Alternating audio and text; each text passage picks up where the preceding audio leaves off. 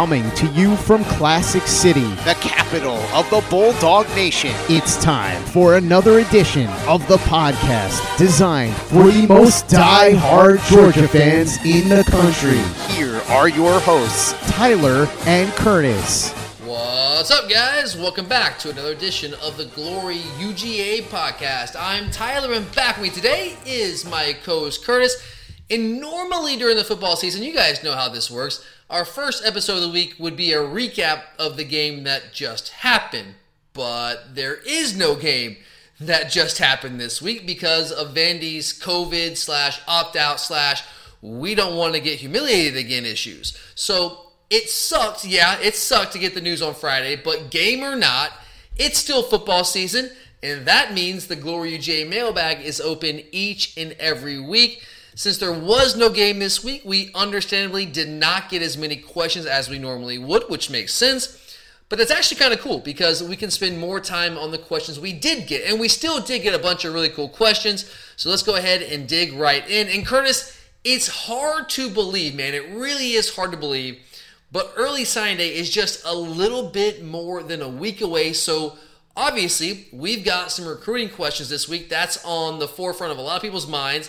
And that's where we're going to start today with 3 or 4 recruiting questions to kick things off. And our first question, this is a really cool question. This is from Patrick, so I really appreciate this, Patrick. I like this, man. Put a little twist on something that we like to do for our game preview episodes. You guys know, all of you that have been listening for a long time, if you check out our game preview episodes, which I encourage you to if you don't do on a regular basis, we like to wrap those shows up with a little 3-2-1, where we give you 3 reasons to be optimistic about our chances to win the game, 2 causes for concern, and 1 key to victory. Patrick's put a little spin on that when it comes to recruiting. So he asked us for a little 2021 recruiting 3-2-1.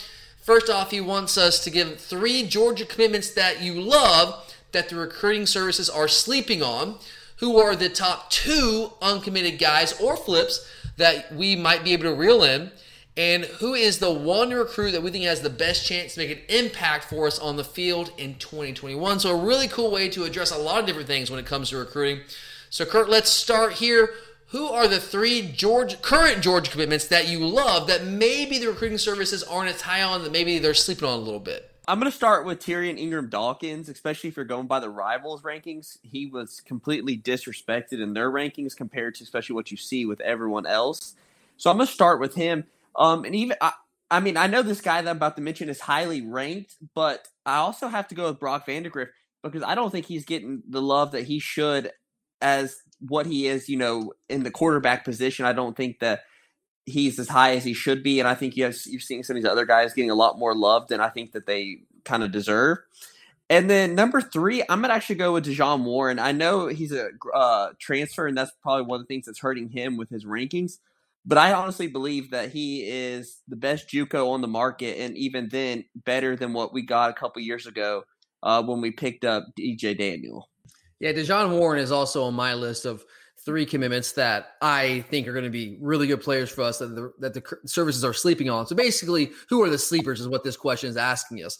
And I agree with Dejon Warren. This guy, guys, he is an explosive athlete at the cornerback position. Great speed, great hops. Really good ball skills. He's just an electric defensive back. And I know when you're coming to the JUCO ranks, you kind of get lost in the shuffle there a little bit. That's to be expected. That's not necessarily abnormal. But this guy, he's the number – and it's weird because he's one of those guys that's the number 2 JUCO in the country, but he's not – still no one nationally is really talking about this guy. I think he's a guy that can come in and compete right away for a starting spot next year, especially with some of the guys that we're probably going to end up losing at the cornerback spot next year. So he's certainly a guy that I'm very high on. I think he'd be an impact player for us right away. And then 2 different guys, Chris, that you didn't mention that I'm going to throw out here. I'm going to go with Jackson Meeks, who's actually our lowest rated recruit in the 247 composite. He's ranked number 652 nationally.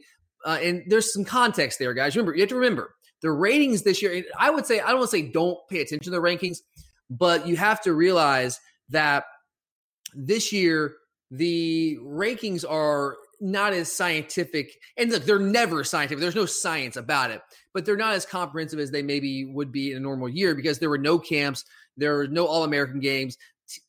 Recruiting writers weren't getting out to football games as much. They're basically relying all on tape.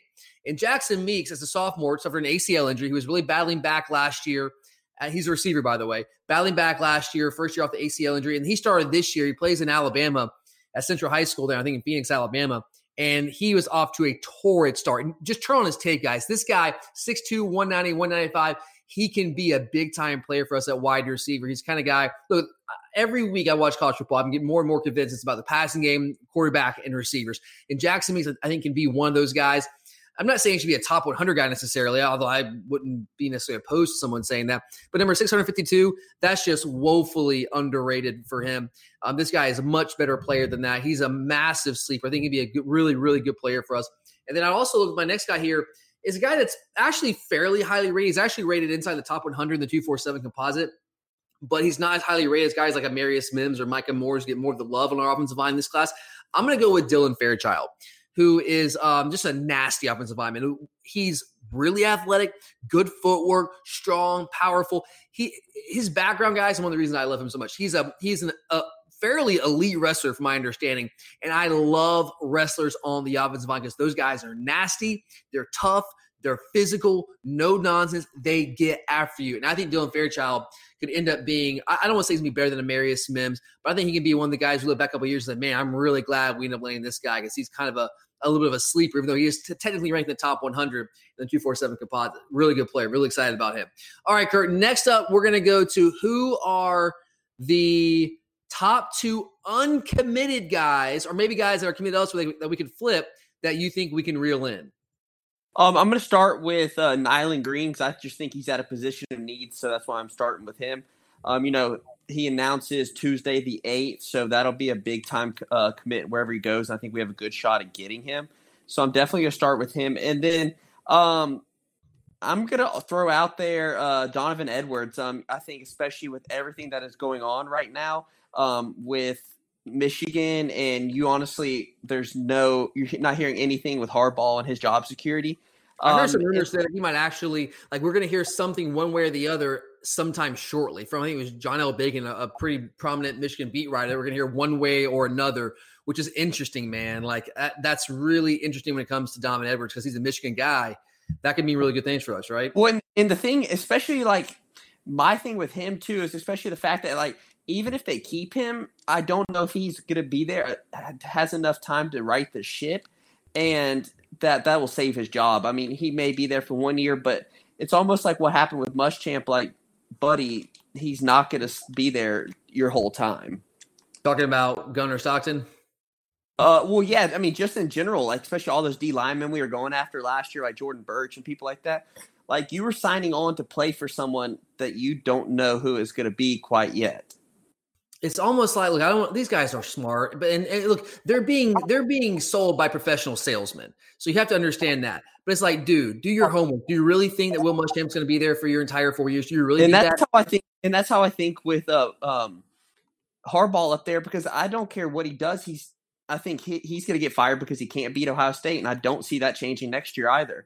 The way Ohio State's playing, the recruiting and the coaches, the players they get up there, I don't see that changing. So that's why I honestly don't know. I think Edwards, we have a good chance because we have a stable staff for the most part. I mean, some will leave here or there, but I think that's what helps us potentially landing.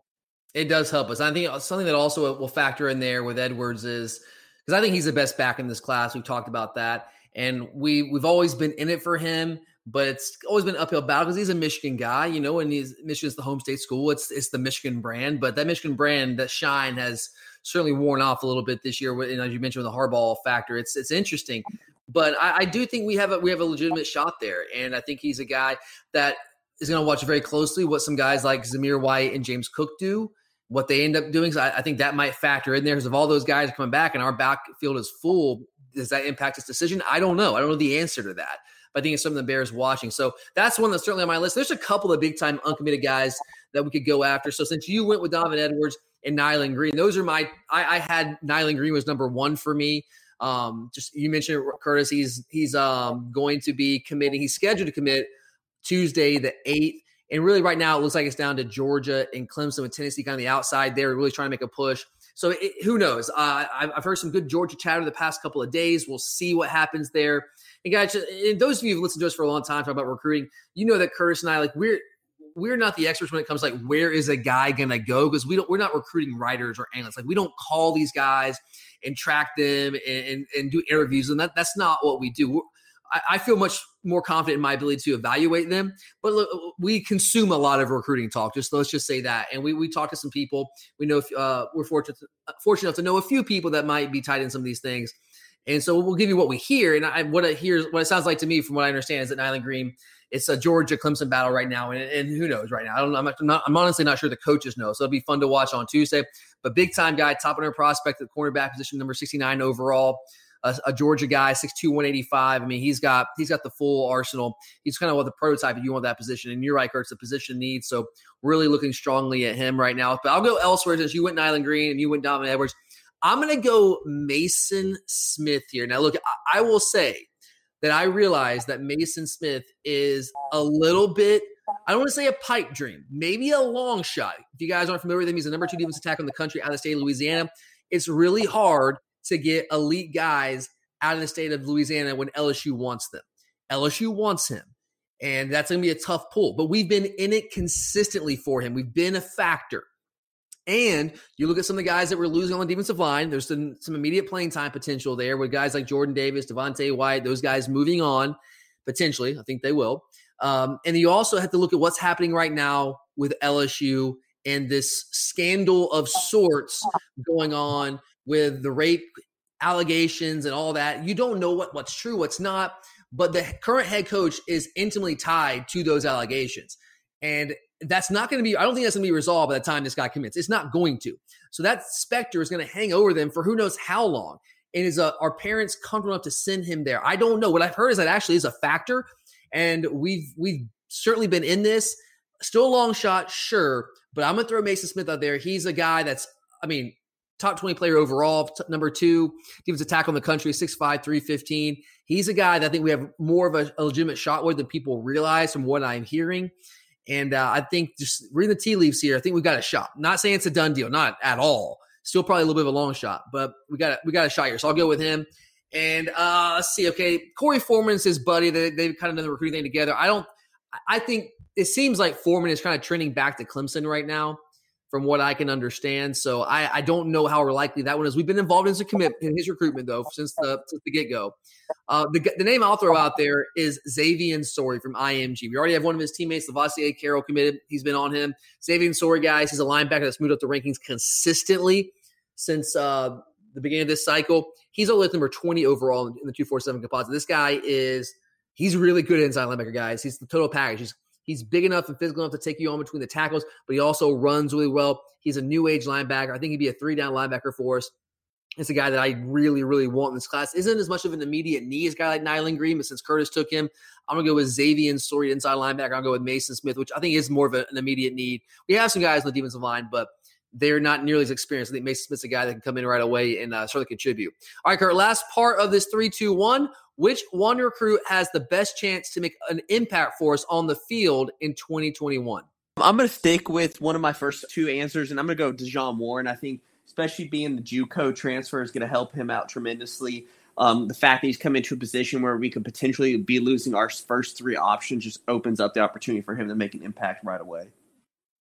Yeah, I'm with you there. I got Dejon Warren as my guy. He's like, we're losing some guys in the defensive backfield. We're probably almost certainly going to lose Eric Stokes. Probably going to lose Tyson Campbell, Mark Webb probably. So we're going to lose some guys in that secondary. DJ Daniel probably got an invite to the Senior Bowl, so he's probably gone too. So we need some immediate impact type guys, and I think Nyland Green can compete for that if we do end up landing him. I'm really high on him, but we're not even sure we're going to land Nyland Green right now. We know we have Dejon Warren in the bag; he's already committed. And this is a guy that's coming from the JUCO ranks. Those guys are typically a little bit more polished, more physically ready to come in and contribute right away. I know JUCO ranks is not the SEC, but it's more competitive than most high schools, right? He's got better coaching than most high schools. So I'm looking at Dejon Warren with the fact that he's a couple years removed from high school, his athleticism, the need there. I think he's the guy that can come in, has the best chance, if I'm looking at all those factors, to be that guy that can help us from really day one as a recruit in this 2021 class. All right, moving on, Curtis. Next question about recruiting. So from Alexander, thanks for the question, buddy. Alexander asks, with the coaching change at South Carolina, how do you like our chances to flip Gunnar Stockton. Also, looking at our quarterback room, and Curtis, you and I have kind of alluded to this, DJ Daniels in 2021, hopefully, Brock Vandagriff in 2022 and beyond. Alexander Olsko asked, do we want to actually flip Gunnar Stockton? What's your take on that, Curtis? I mean, I don't think you don't try to flip someone like that when you have that caliber and trying to create a competition. I don't think if he wants to commit, you say no. But do I think he will flip? Realistically, no, because, I mean, yeah, they're losing Bobo, which he has a great connection with Bobo because of my Bobo's father that trains him.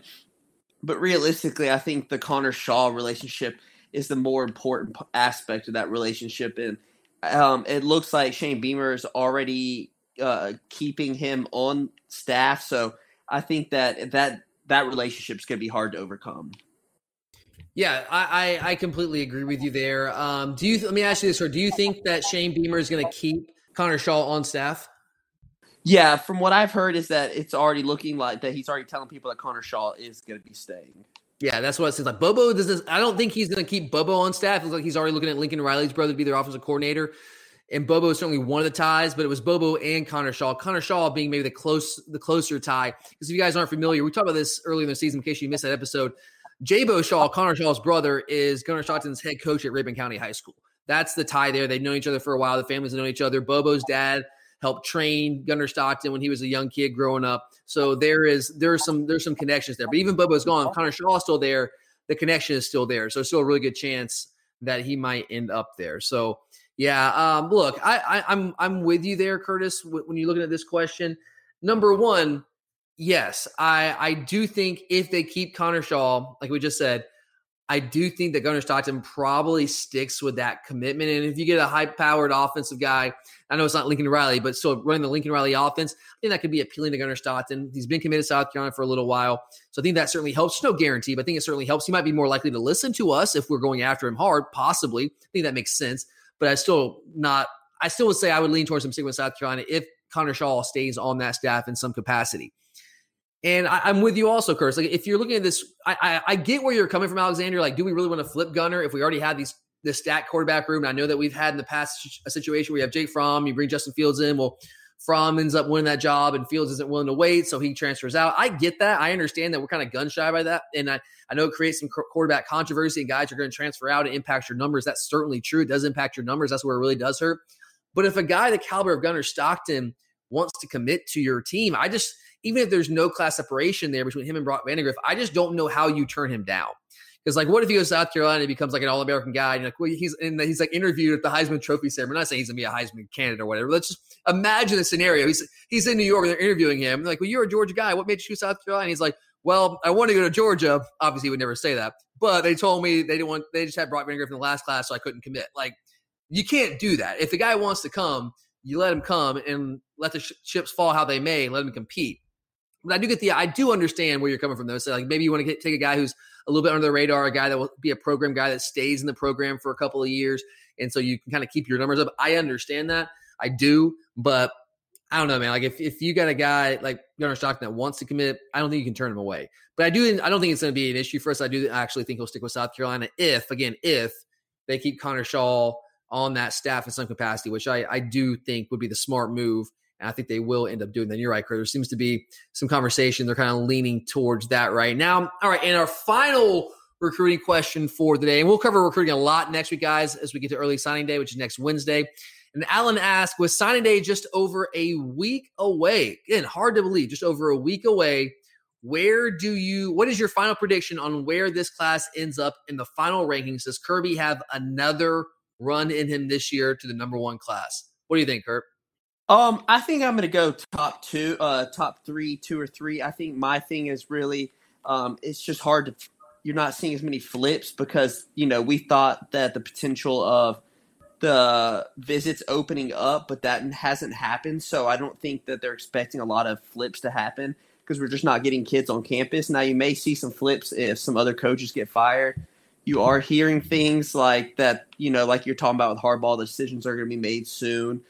So it just all depends on how the chips fall. At this point in time, though, looking as we're going into it, I think the top 3 finish is most realistic for us. Yeah, I don't think this class ends up number 1. It probably won't end up number 2. And it's really more of a numbers thing. I think, honestly, the answer to this question depends on numbers. How many guys do we end up taking when it's all said and done? Because now what coaches are doing, guys, they're anticipating, because what it seems like is there is going to be that rule passed where everyone gets a one-time penalty-free transfer waiver. You can transfer one time in your career and go to the transfer portal and not be penalized for that. You don't have to sit out a year. And so coaches are anticipating that legislation being passed for this coming school year. So with that in mind, a lot of coaches are anticipating the transfer portal being full of really good quality players. But you have to be able to be under the 85 to be able to sign those guys. If you're at 85 or whatever, and then a guy opens up that'd be a great fit for your team in a position of need, well, you can't get him now unless you go cut somebody off your roster, and that's just never a good look. You never really want to have to do that. So it depends on numbers. Do we take a full class, or do we hold a couple spots for the transfer portal in anticipation of that rule being passed? What I've heard is that we are going to hold a couple of spots. I think we'll sign I don't think we'll sign more than 23 guys max. I think 22 is probably the more likely number. We have 19 commits right now. Right now, we sit at number 4 behind Alabama, Ohio State, LSU. And look, Alabama's got 22 commits. They got 3 more than us right now. They're having a really good year. Ohio State, we have a chance to jump up and catch Ohio State if they just sit pat and don't get any more commitments. But that's not going to happen. Our recruiting doesn't happen in a vacuum. I do think we can jump LSU at number 3.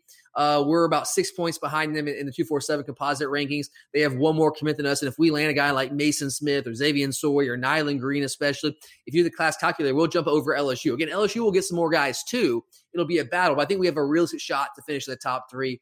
In no way do I see us finishing outside the top 4. At bare minimum, top 5. Like, that's the worst case scenario is like number 5. I don't see us falling out of that at all right now. So I think I would say probably top 3. Coming in number 3 be, if I had to guess right now, based on the guys that we still have out there, the big-time prospects that we have a really good chance for, Xavier Sawyer, Donovan Edwards, Mason Smith, Nyland Greens, all those guys. I think we won't land all of them, but I think we'll land a couple of those guys, and that will push us into the top 3. That would be my final prediction going into signing day here in a week or so.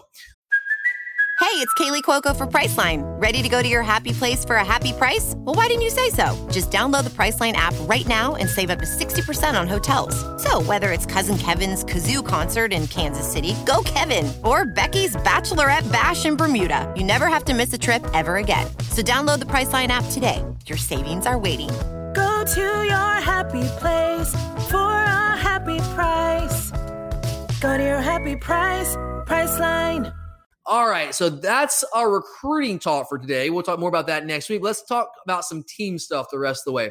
And Hope has a good question. Hope, thank you for the question. Really appreciate you listening and supporting the show.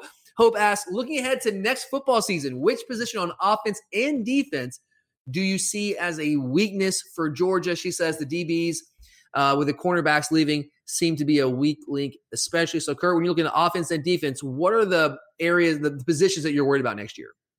Offensively, I'm probably going to go with running back. You just don't know what's going to happen with Cook and Zeus. I expect Zeus to go. I'm not sure about Cook.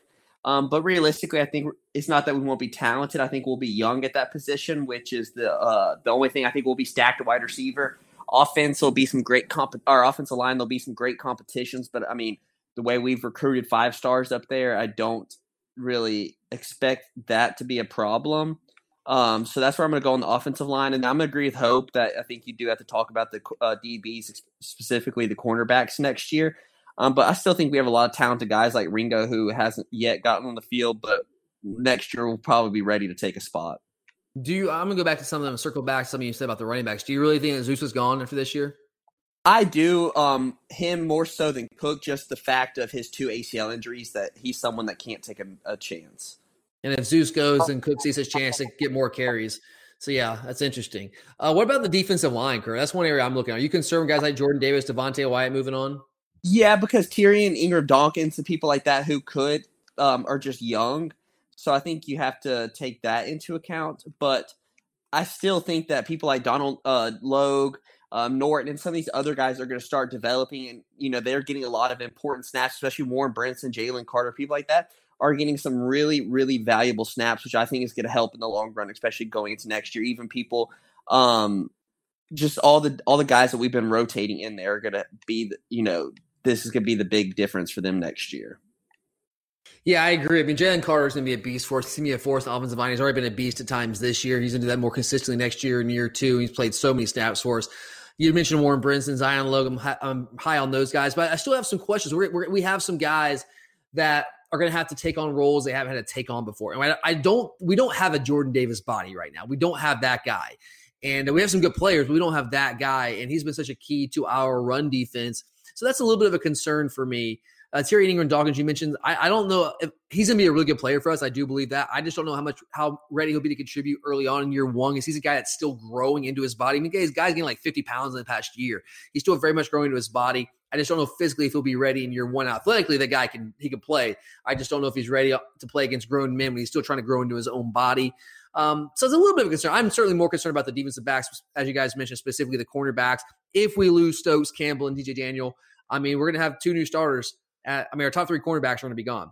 And so what that looks like, whether is it Kelee Ringo, we all are extraordinarily high on Kelee Ringo, come back from the shoulder surgery.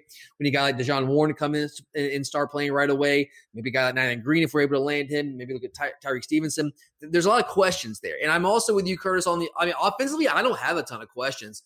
Like, who's going to be that elite running back maybe? We need somebody to emerge. That's fair.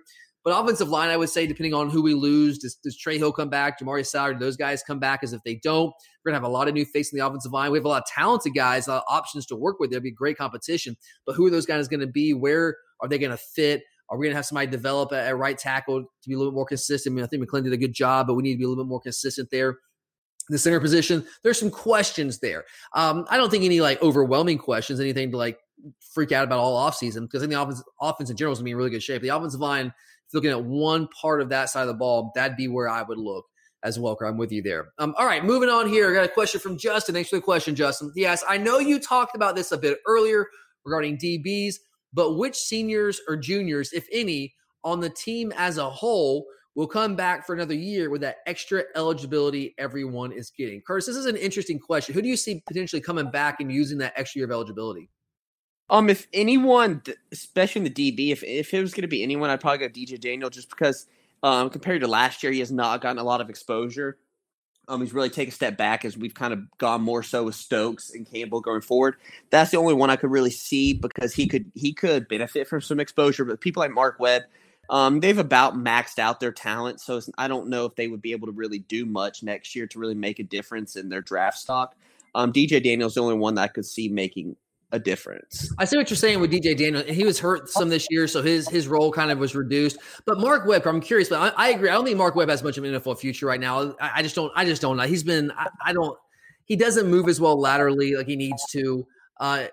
Do you see? I'm with you. I don't think he's gonna have a big career in the NFL. But to me, maybe does that possibly encourage him to come back and say, you know what, it's just one last year of football, one last go around with a good team, a chance to do something special. Could you possibly see that? You could potentially, but if I remember correctly, I believe he did accept his invite to the Senior Bowl, so I think that kind of already says out of here. I mean, and DJ Daniel did too. Does that? See, that's why, I mean, realistically, I don't think any of them are coming back. But I mean, Mark Webb could benefit. I mean, you could say, hey, you're going to maybe get another extra degree, be like Juwan Parker out here, have 2 masters or whatever by the time you leave college. Yeah. I mean, that'll help you in the real world, especially when you don't have much of a pro future ahead of you, which. Not trying to be mean, but as you mentioned, he doesn't. But the problem is, all these guys, they don't see it that way. They think they do. And you're supposed to. You're supposed to believe in yourself. I get that, and that's what you've trained for your whole life. But I think realistically, I'm not sure. I hope I'm wrong there, but I'm not sure. But yeah, what about D-Rob? D-Rob, I don't even think his mind is made up, because he has mentioned that he's the only one that really hasn't come out and said much when I believe reporters asked him a week or two ago about it. But if he was to come back, I actually probably wouldn't be shocked to see him in the transfer portal as a grad transfer going somewhere, because when you look at how deep our wide receiver room is, he's the odd man out. That's what I would say. Is like D-Rob makes sense, because he hasn't really put himself in position to make an NFL team right now or get drafted. Maybe he'll make a team. He hasn't put himself in position to get drafted. But my question would be, if you come back, like, what role are you coming back in? Because the guy barely played. I mean, I don't say barely, but he hasn't played a ton this year. And we're talking about, we had a bunch of true freshman receivers out there that were playing over him. Is he going to play over them next year? I don't know. I don't see. What about Julian Rochester? Last one. We'll throw that one out there. Another ACL injury. I think he'll go. I mean, I think he's another one of those that's about maxed out where he's at. And his clock is ticking because he's literally almost 30 years old. So there's not much time left for him to get out there. I would love for Julian to come back. I hate it for him how it's ended with these injuries past couple of years, but yeah, I think Julian will probably just go on and see what happens in the next level. So yeah, I'm with you, Kirby. I don't know. Honestly, I don't know if any of them will. Because look, and Kirby said this before. It's so true. Like, how many guys really these days, outside of injury, stay to be like fifth-year seniors? It's so rare these days. They want to get to the league. That's the goal. They want to make money. Sometimes they make bad decisions when they leave, but they want to get there. So I don't know. It would take a very unique situation. Maybe D-Rob, maybe Webb or Daniels. Right now, if I had to bet, I would say none of them do, but I could be wrong there. All right, next up, we're going to move outside University of Georgia. Actually, I guess it's tangentially related to UGA. Steven asks, what do you make of the Shane Beamer hire at South Carolina? Should Dog fans be concerned? Curtis, are you scared, man? I'm not scared. I think they're trying to hit lightning in a bottle, kind of like when Clemson hired Dabo. But I'm just not really scared. I mean, the biggest knock you heard about him when he was at Georgia is he just was not a relentless recruiter. I think that's one of the things that hurt him most at his time at Georgia. I don't know, maybe he developed it and took it with him when he went to Oklahoma. But realistically, especially when it came time for recruiting, even at Oklahoma, when you're seeing a lot of these big-time guys commit to Oklahoma, none of it was, hey, Shane Beamer got me to come here. So I think that's the biggest thing is South Carolina, to get that program back on track. You need someone who can come in there as a relentless recruiter that's going to get after it. And right now, Shane Beamer just doesn't appear as that person to me. I totally agree. Look, you guys know I don't like to speak in absolute. Shane Beamer may knock it out of the park. It's certainly possible, right? It's possible. But, and you're right, like you mentioned Dabo Swinney. It's a good example there. Like Dabo hadn't had any coordinator experience. He was an assistant. He was literally an assistant coach, not a coordinator, an assistant coach when he was promoted. He had not had, like, no one was really talking about Dabo Swinney as being like that next guy, but it really worked out for them. But I would also say it's different situations here. First off, Dabo Swinney did not have a Clemson in his state to compete with, right? Like Shane Beamer has this behemoth in Clemson in state to deal with. Dabo Swinney never had to deal with that. South Carolina was not that when he took over that job. So that in-state competition wasn't there. And Clemson is just, it's a brand now, man. It's an absolute brand. He's done an incredible job there. So it's a little bit of a different scenario, although I get some people trying to make that comparison. But here's what I would also say about Shane Beamer. Curtis, who else in America was going after Shane Beamer? Who else? No one. And I think that's what shocked me the most is apparently very early on, that's who the athletic director and some of these big boosters circled as their main guy. And that kind of just shocked me because it was like a name that no one else was interested in. Yeah, and when you hear South Carolina fans, if you read their message boards, read Twitter, what they always come back to, why they're so excited, at least why they're talking themselves into being excited about the job, is that he loves South Carolina. Cool, that's awesome, that's great. But Curtis, does that qualify you to be the head coach of South Carolina because you love South Carolina? No, not at all. And we've seen where being a rah-rah guy can only get you so far.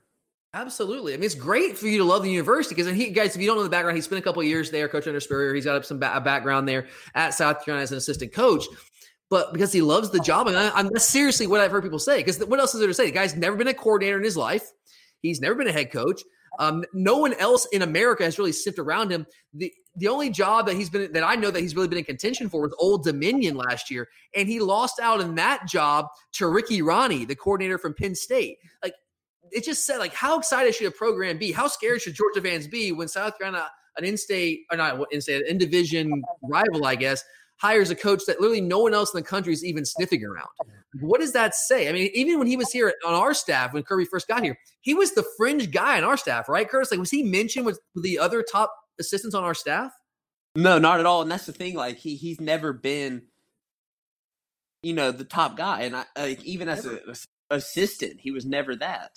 No, he never. Like a good recruiter, but not a dynamic recruiter in any way, shape, or form. I'll give him credit and say he's been around a lot of good leaders, been around Kirby Smart, been around his dad, been around Lincoln Riley now. So he's seeing good coaches in action. So that's something.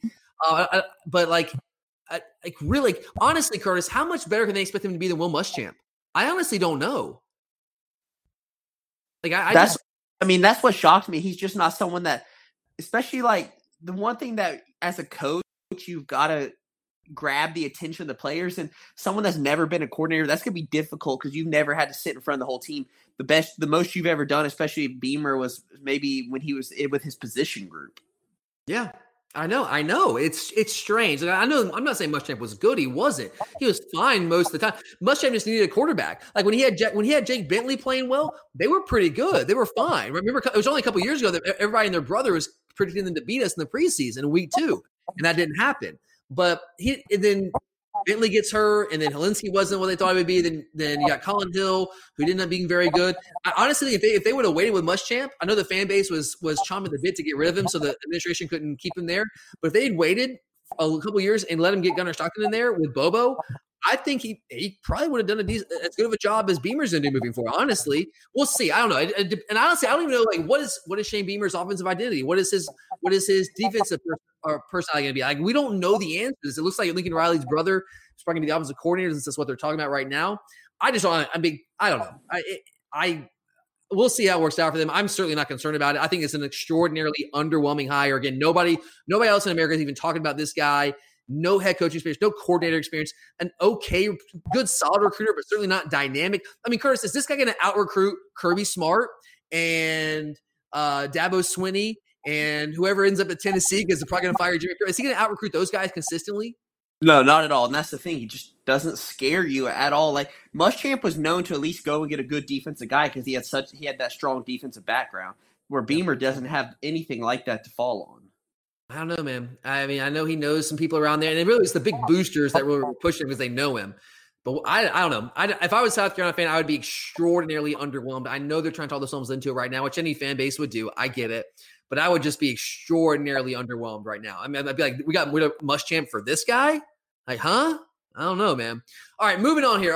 Next question is from Trent. Real quick on this one, Curtis. Very simple question. Thanks for the question, Trent. He asked, do we actually play 10 games in the regular season? What do you think, Kurt? Do we get 10 in? No, because Vanderbilt's a joke, and I don't care when we play them again, but Kirby better actually for once run the score up on someone like he should and can. I want to drop 70. We'll see. If they play Tennessee this week, maybe. But if they don't play Tennessee this week, we're not playing them. I just don't see it. I hope I'm wrong, but I just don't see it because it really sucks for the seniors. Obviously, I mean, this whole pandemic sucks, but that really sucks for the seniors. And to wait till Friday like that, that just gets under my skin. And a lot of guys opting out. I mean, I know they can use COVID as a shield now. I'm sure some guys test positive, but come on, man. Come on. Let's get real. All right, next question here from Wentz is a good question, Curtis. I'm interested in what you say, Curtis. It's almost bowl season. Would you rather get Oklahoma, Cincinnati, or Indiana in our bowl game? Because, Kurt, it looks like we're going to end up in one of the New Year's Six bowls, and we don't know which one, but probably against one. I mean, likely against one of those opponents. It very well could be. So, of those three, Oklahoma, Cincinnati, or Indiana, which one would you rather match up against? I wouldn't mind to see Indiana, just the fact that, their starting quarterback is out. So, you're playing a good team, you get a win. The one team I wouldn't want to face is Cincinnati, who we probably will face because I think they'll have the most to play for and to prove. And I actually think they're probably the best of the three teams because they're the most complete football team out there. Cincinnati's really good, man. Nobody wants to believe me when I say that. They're really good. But then again, they could be one of these, especially if Michigan does move on from Harbaugh and hire someone like Fickell. Then it could affect them. But overall, I think Cincinnati is the best of the three. Yeah, they're a really good team. I think it depends on what's most important to you when you're looking at a bowl game. Like, what excites you? Do you get more excited about what's the best, biggest matchup, like the biggest name to play? Because that would definitely be Oklahoma. Are you more interested in which team we most likely beat? Because Curtis, you mentioned Indiana. Like, some people look at it that way. Like, I just want us to win. Who are we most likely to beat? And I see Indiana, especially with Penix being out. Oh, they did beat Wisconsin. Wisconsin's just not good. But I think Indiana's probably the answer there. Then who would you want to play that gives you the least chance for embarrassment? I agree, Curtis. Cincinnati's a team I just don't want to play because it's like the Boise State scenario, right? Or the UCF scenario. Like, in any one given one-off game, they can beat anybody because they're going to be so pumped up. Biggest game in program history, and they want to win that game while our guys kind of looking at it it's a group of 5 team, we're that excited to play. It's always a scary situation. And if you lose that game, it's like, oh my God, you just lost to a group of 5 team. So that potential for embarrassment is greater for a team like that. I'm not saying I'm scared of them. I just don't want to potentially, on the off chance we lost to them, and they're good, but the off chance that we lost to them, the embarrassment there, it would suck going into the offseason with that. Oklahoma would be the biggest matchup. It'd be a fun game. Indiana would be probably the most likely win. So I don't know. I'd probably go Oklahoma. I just think it would be fun. Would you be opposed to playing Oklahoma, Kurt? I wouldn't be opposed to it. I think that would be a good thing. And realistically, I just want us to go out there and try to win this game, because when you don't win, you hear the whole offseason of how it ends on a bad note, and that's just not what you want. Yeah, and I always talk about, like, after we lose a game, I want to get that. I hate bye weeks after a loss, so I want to get that sour taste in my mouth. And, like, when you lose a bowl game, it just sticks with you. It just takes longer to get over, even though it doesn't matter or whatever, but it just sucks. So, yeah, maybe Indiana, actually, because I just want to win. Like, even though Baylor wasn't great last year, beating Baylor in the Sugar Bowl and going the offseason with that win, I felt infinitely better than I did when we lost to Texas in the Sugar Bowl. I felt so much better. So obviously, but it's strange how much that impacts at least my offseason. But for me, my answer honestly would be like, I want us to be in a New Year's Six bowl that I can actually go to. At first I was kind of excited about us possibly going to the Fiesta Bowl, because I've never been to the Fiesta Bowl. It'd be fun to go to, but then they announced last week that, oh yeah, we're not having fans. Well, that sucks. I actually want to go to the game. So I'm hoping for the Cotton Bowl or the Orange Bowl. I know Peach Bowl I'd be fine with. You guys know, Atlanta does nothing for me. It's just not exciting for me. It's a day trip. It's in and out. It's fine. It's whatever. It's not exciting. It's not a big thing for me. It's not a whole weekend. But going to the Cotton Bowl, which I've never been to, or going to the Orange Bowl, which I've also never been to, would be really fun. And I think definitely the Orange Bowl, they would have fans. They're probably going to have fans in the Cotton Bowl. So it'd be really fun. Like, first, Oklahoma, Georgia, the Cotton Bowl. Come on, man. You know you're down for that, right?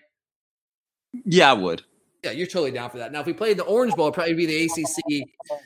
It would be who's after Clemson and Notre Dame. It'd probably be the winner of the Miami-North Carolina game this weekend. So that'd still be fun. But I'm going for Oklahoma, Georgia, in the Cotton Bowl. That's my wish right now. Go to Sundance Square, stay in Fort Worth, have a good little time. Let's do it. All right, last question here. Kurt, got about a minute left. Nathan has a basketball question for us. Love the hoops talk. Thanks for that, Nathan. Thanks for giving us a chance to talk some hoops. He asks, after the first 3 games, what is your impression of the basketball team so far? Kurt, what have you seen? You don't have the superstar like you had last year with Anthony Edwards, but I think this group plays better as a team overall, especially on the defensive side of the ball, which you kind of didn't see last year, where I think at times it just became a one-man show. So I like the team aspect of the way they play together a lot more so far this year. Yeah, I agree with that. I think we're going to be more stable and consistent this year. We have a lot more veteran guys. We've got a bunch of transfers coming in, whether it's Andrew Garcia, PJ Horn, Justin Keir, guys that played a lot of college basketball, just haven't played a lot of college basketball here at Georgia. So those veterans, they do bring a different presence to the team this year that we just didn't have last year. And we've seen some improvement from some guys. I mean, we've definitely got the floor general right now. We've got Sahvir Wheeler. I mean, this is his team. Make no mistake about it. This is a guy that's taken major steps this year as a sophomore, and he was good for us at times last year. But the big issue that we have right now is we don't have enough shooters. We've got to find some shooters. Both of our lead guards, whether it's Sahvir Wheeler or Ty Fagan, they're slashers. They get to the rim really well. They finish the rim really well, but they don't really shoot the ball well, and that's a problem, especially when you have guys like Sahvir Wheeler and Ty Fagan, who do a really good job getting to the rim. Those guys need space to operate. And if you don't have shooters to space the floor, that makes it a lot more difficult for those guys to operate. Yeah, we're doing it fine against the teams we played so far, the Jacksonvilles of the world, but the Florida A&Ms of the world. But when you play an SEC schedule, all of a sudden those lanes are really, really going to shrink. And if you don't have the shooters to really threaten defenses and spread the floor, then it's going to be tougher for those guys to operate and be as effective as they have been through the first 3 games. So that's my concern. We have some guys I think can do it. PJ Horn had a really good year last year, knocked down a ton of threes for Virginia Tech and a really wide open offense. So he's got the capability to do it. He hasn't done it consistently yet here, but he's a better shooter than that. Justin Keir has shown some signs. He's been our best shooter so far. Kamar's been able to knock down a couple of shots, being like a stretch 4, stretch 5, depending on what position he's playing. But he doesn't do it consistently enough right now. Losing a guy like Jaquan Walton does concern me some. I know he hasn't really done anything in his career. He was hurt all of last year and finally got clear, but he wasn't in the rotation. But he coming out of high school had a really good reputation as a shooter, and having him transfer out certainly doesn't help things after 2 games. I wish he would have stuck around a little bit, but he chose not to do that. We're seeing that more and more, obviously. That's my concern, is shooting. In this day and age, you got to be able to shoot. But we do have the floor general. We have some good vets around him. But like Curtis said, I'm not sure we have that one elite player that they can complement. But if we had these guys last year, I mean, we would have been in really good shape last year. That's kind of what Anthony Edwards needed. He needed vets like Andrew Garcia that would do the dirty work, rebound, play defense, play physical, that kind of thing. That's what we needed. We just didn't have those guys last year. The problem last year is kind of what Kentucky's dealing with this year. It's just that everybody on the roster, essentially, except for like Tyree Crump and Jordan Harris, they were all young. We had this big recruiting class, highly ranked recruiting class, obviously led by Ant-Man Anthony Edwards. And we needed some veteran presence around him. We needed some vets, some glue guys around him that had been around the block that could kind of lean on, that could bring stability to the program. And we didn't really have that last year. There's a lot of young guys that were all learning the jobs. We had the superstar, but we really didn't do anything with him because we just didn't have the pieces around him that were ready to kind of be those veteran guys. But we have those guys this year, whether it's Keir, whether it's Andrew Garcia. You even look at a guy like Ty Fagan, PJ Horn coming over as a grad transfer from Virginia Tech. We have those guys this year, and it would be fascinating to see what this team would be and how good they could be if Anthony Edwards was the true freshman on this year's team with those kind of guys around him to kind of bring stability to his freshman game, which was up and down at times. And last year, like when he wasn't on, we just had no chance. I think this year that wouldn't be the case if we had a guy like that. But that's kind of how things work out for Georgia, right? Like we can never just put it all together at the right time. But all in all, I think this team has potential to be better than last year, even though we don't have a superstar like Anthony Edwards. We have a clear floor general, and that's really important in the college game, really in any level of basketball. But you got Severe Wheeler, who's really kind of taking the leadership role in this team. He's improved dramatically. Tamani Kamara's improved. He's got so much raw potential. I mean, that guy can be a monster. But he's just got to continue to grow. He's grown some this year. He's improved a little bit more of an offensive game, and he needs to continue to take steps there. Ty Fagan is a really good piece. I don't know if he can be your lead two guard on a tournament team. He's a good slasher, plays good defense. He's just a really good player to have on your team. I think he'd be better coming off the bench. He just doesn't shoot the ball well, and that's a problem in this day and age. You got to be able to shoot the ball. You got to be able to knock down shots. And at the end of the day, I just don't know if we have enough guys that can do that. And obviously, we don't have a ton of size, which also. So when you don't have a great shooting team and you don't have a ton of size, that could be a problem. You can get away with not being a huge team. Like we've gone to positionless basketball if you have guys that can shoot, if you have a bunch of really talented guards, and I just don't know that we have that. So I'm not super optimistic about our chance to make the tournament. I think we can make progress this year, but I don't know. I'm still not convinced as a tournament team. This year we have more of the pieces that we needed around Anthony Edwards last year, but we just don't have the Anthony Edwards this year, which is probably the most important part. We don't have that. So a little frustrating, but hey, it's still fun to watch. They've been entertaining through 3 games, and I've seen some progress, so hopefully we'll continue to see them grow as the season progresses. But all right, guys, that does it for us here today on the Glory UGA podcast. Of course, we really appreciate you guys taking time out of your day to listen to us here and support our podcast. That means a lot to us. So make sure to be checking back later on this week. We try to repay that loyalty and that support by giving you guys as much high-quality content as we possibly can. So we'll have our Missouri game preview this week, and we'll, of course, wrap things up with our picks of the week, which we always have a lot of fun with. And next week, we'll have a lot of recruiting talk for you guys with the early sign-in period starting. So a lot of good stuff coming up over the next couple of weeks, so make sure to check back. But thanks for listening, guys. For Curtis, I'm Tyler, and as always, go Dogs!